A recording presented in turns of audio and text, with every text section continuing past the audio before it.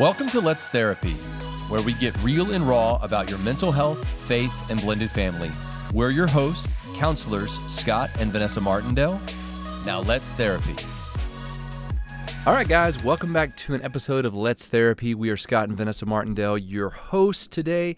And just so we get this out of the way, we want to tell you first, this is not a substitute for counseling or any type of mental health care. If you are struggling in any way, we highly suggest that you contact a local therapist, or in an emergency, please contact 911 or 988 for your National Suicide Prevention Hotline.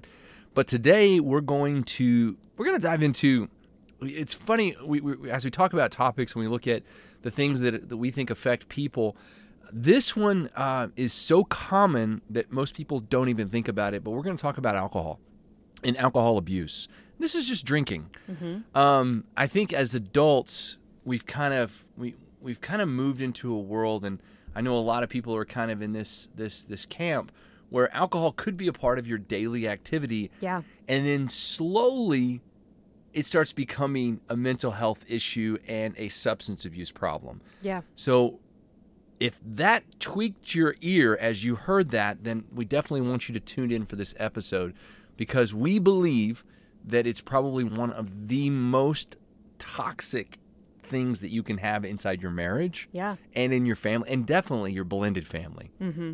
Yeah. So I know, just some disclosure here, I grew up in an alcoholic family. Yeah. My mother was an alcoholic. Yep. My father was an alcoholic. I mean, it was just a part of my world. Yeah. I mean, I remember some of my first memories being the smell of rum from my mother's drink. Yeah. And that was just, it was something that greatly affected me. Mm-hmm. And most people don't know this, but when I was 14, I had a sister who was 17 who was actually killed in a drunk driving accident.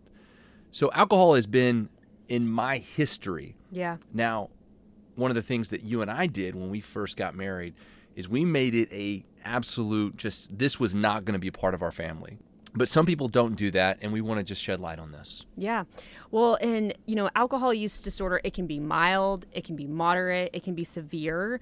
And, some of the signs and symptoms that can include this, it can be, being unable to limit the amount of alcohol you drink socially, wanting to cut down on how much you drink, or making unsuccessful attempts. Like, I'm going to do it. I'm only going to have one, but then you have, more. Spending a lot of time drinking, getting alcohol, or recovering from alcohol use. Feeling a strong craving or urge for it, failing to fulfill your major obligations at work, school, or at home due to drinking, continuing to drink even though it may cause physical, social, work, or relational problems. This is where that it kind of gets into that you might be addicted stage right there. Yeah, and there's some quantifiables too. So there's some measurements here.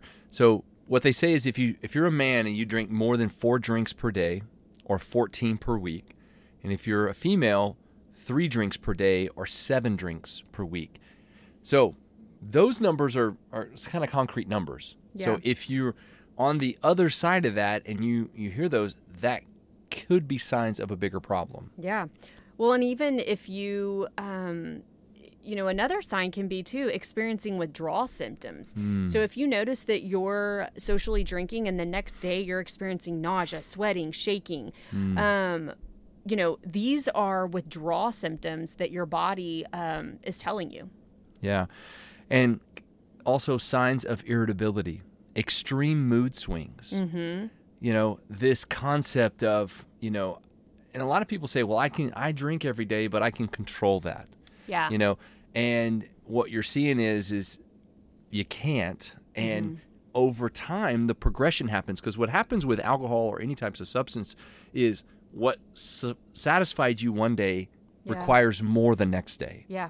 So you're continually escalating. Maybe you started with beer, and then now you're on, more hard liquor stuff that's having to fulfill the exact same need. No, absolutely. And some of the risk factors, I always like talking about what the risk factors can be, because people, they're like, how do you get to that point? Well, it can be steady drinking over time, like you were talking about socially. You start socially drinking in college, and then it's something that carries on into your 20s and in your 30s. Starting at an early age, maybe you were exposed to alcohol as a teenager, and that's something that you started to do at an early age. Family history. The risk of alcohol use disorder is higher for people who have a parent or a close relative who have had problems with alcohol. And, depression and other mental health problems, this can be related to that as well. A history of trauma, social or cultural factors as well. Yeah.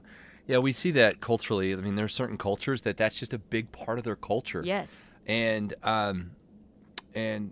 what we found and what we continue to see, not only through ministry but also through counseling, is so many people think this is controllable.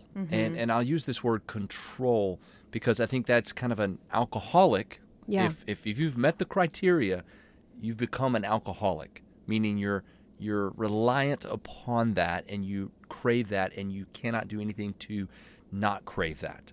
So you're an alcoholic. But what we found in alcoholics is they feel like they can control the situation by maybe just kind of explaining it. They can just say, or justifying it. And I hear this a lot. Well, I work a stressful job and I just need it to relax. How many times can you say that before you start taking responsibility for the after effects? Yeah. How it affects your marriage, how it affects your children, how it's affecting your job performance. You have to come to a realization that it is the problem, that it is something you have to do something about. You have to seek treatment for that. Yeah. No, that's so good. And, I also grew up in a home where alcohol was very, very present, and just the effects that it had on my upbringing. So, for those listening, in blended families, maybe you came out of a relationship or a marriage where that was a big part of that, and your children are now, working through that. And as you've remarried and you've blended your family, you may have a spouse who drinks a lot, and maybe you're a little triggered by that, or you have trauma from that. So, these are things that we always talk about in pre-marriage that we need to address and to talk about, like, your social behaviors, things like that, because what we don't want to do is bring that into the marriage or into the blended family, where ultimately, the enemy can use that to dissolve a marriage, but also how it can affect the kids negatively. And if they're being exposed to that and seeing that and watching those behaviors, from what statistics show, the likelihood of them, participating in those type of behaviors when they get to a certain age, is prominent. Yeah. I've been counseling for, close to 17 years. And I was just, as you were talking, I was just kind of going back through. And I would say probably 90% of the couples that I counsel, alcohol is a prime contributor to their marriage problems. Yeah. I mean, just I'm replaying stories in my head of arguments and fights and situations that got out of control. And they're always prefaced with, we were out that night drinking. Yeah. I mean, it just goes to show you, and I'm gonna parallel this to the solution, but it just goes to show you, inserting alcohol in your relationship, I don't care at what level, it is not a bonus to your marriage. It will not help you. It will only hurt you. Now, you may survive a few hurts, but eventually, if you continue down that road, you're going to find that it is a destroyer of marriages. It's a destroyer of relationships. And the reason that I think that, people do this is because they're lost inside. They don't find that wholeness that God can provide.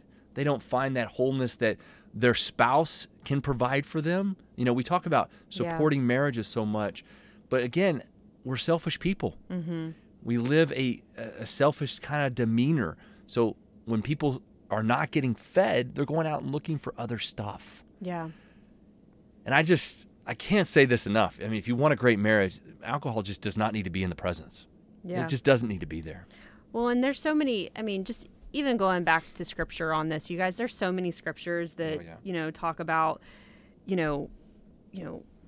staying away from alcohol and envy, drunkenness, things like that, such things will not inherit the kingdom in Galatians. I mean, the Bible is very strict on that, and this isn't to say that, I know, several friends that, they'll have a glass of wine on their anniversary, things like that. Yeah. But guys, we're really talking about if this is an everyday act, if this is an everyday habit that is happening, you're riding a slippery slope. And not only is this going to affect your marriage, but we have to look at our family. We have to look at our children. We have to look at our stepchildren and see how this is going to affect them as well. Well, it destroys families. There's just no way around that, and I don't want to sugarcoat it. Anybody who's listening to this, it's like on the fence. I can tell you without hesitation, it destroys families. So I want to move into, what to do when you know there's a problem. Yeah. Because, again, we're all about seeking treatment. We're all about having the right people around us. Alcohol is a little different than a lot of disorders that affect us. That, as a counselor, we own a counseling center called 7 Therapy, and we treat a lot of different types of disorders. Alcohol treatment is a little bit more specific, and I think it requires a very specific type of program. Absolutely. So there are counselors, they're called LCDCs, Licensed Chemical and Dependency Counselors. They specialize in that type of either alcohol or dependency type counseling. Yes. And very notable, very popular programs like the 12-step programs. Those programs are available. They're not generally at counseling centers. They're more at specialty counseling places that do those type of 12-step programs.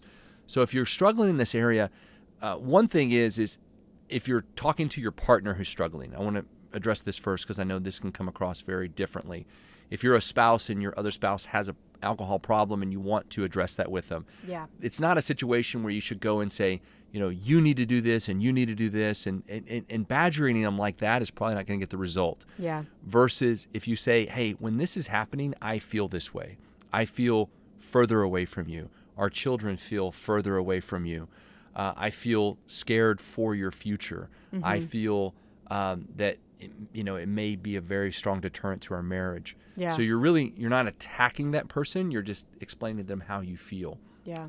Beyond that, once help is, at least accepted, like, hey, I've got a problem, I want to get accepted into a program, searching out one of those 12-step programs to help you kind of detox. Yeah.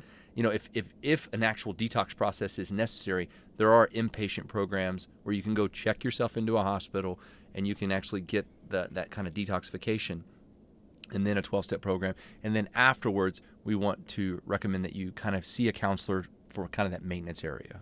Yeah. And you guys, we understand that, as spouses or children of, family members that are going through this, there's support for you as well. Mm-hmm. I know growing up, my father is a recovering alcoholic, and we went to every week, he went to his AA meetings, and my mom would go to Al-Anons and I would go to Alateens. And so we were getting help and therapy, so to speak, through that as well. And it wasn't just, treating my dad, it was treating our entire family. Yeah. And it was a really powerful thing that we did as a family, but it was also a great support for my dad and for us as individuals. Yeah. No, I love that. And again, if you're listening to this podcast and you know that this is a problem in your life and it's a problem in your family, know that you're not alone in this. There's a lot of resources out there, but recognizing that this is an issue is kind of that first step. Talking to your families, maybe next step, and then seeking treatment. And overall, we just want you to be healthy. We want your marriage to thrive. We want your family to thrive. And we also don't want to miss out on talking about something that we know affects it. Yeah. So, guys, we hope this has helped. We hope that if this is an issue you struggle with, that you reach out, seek help, seek guidance. And we'll looking forward to seeing you on the next episode of Let's Therapy. You guys have a wonderful day. Be blessed in all that you do.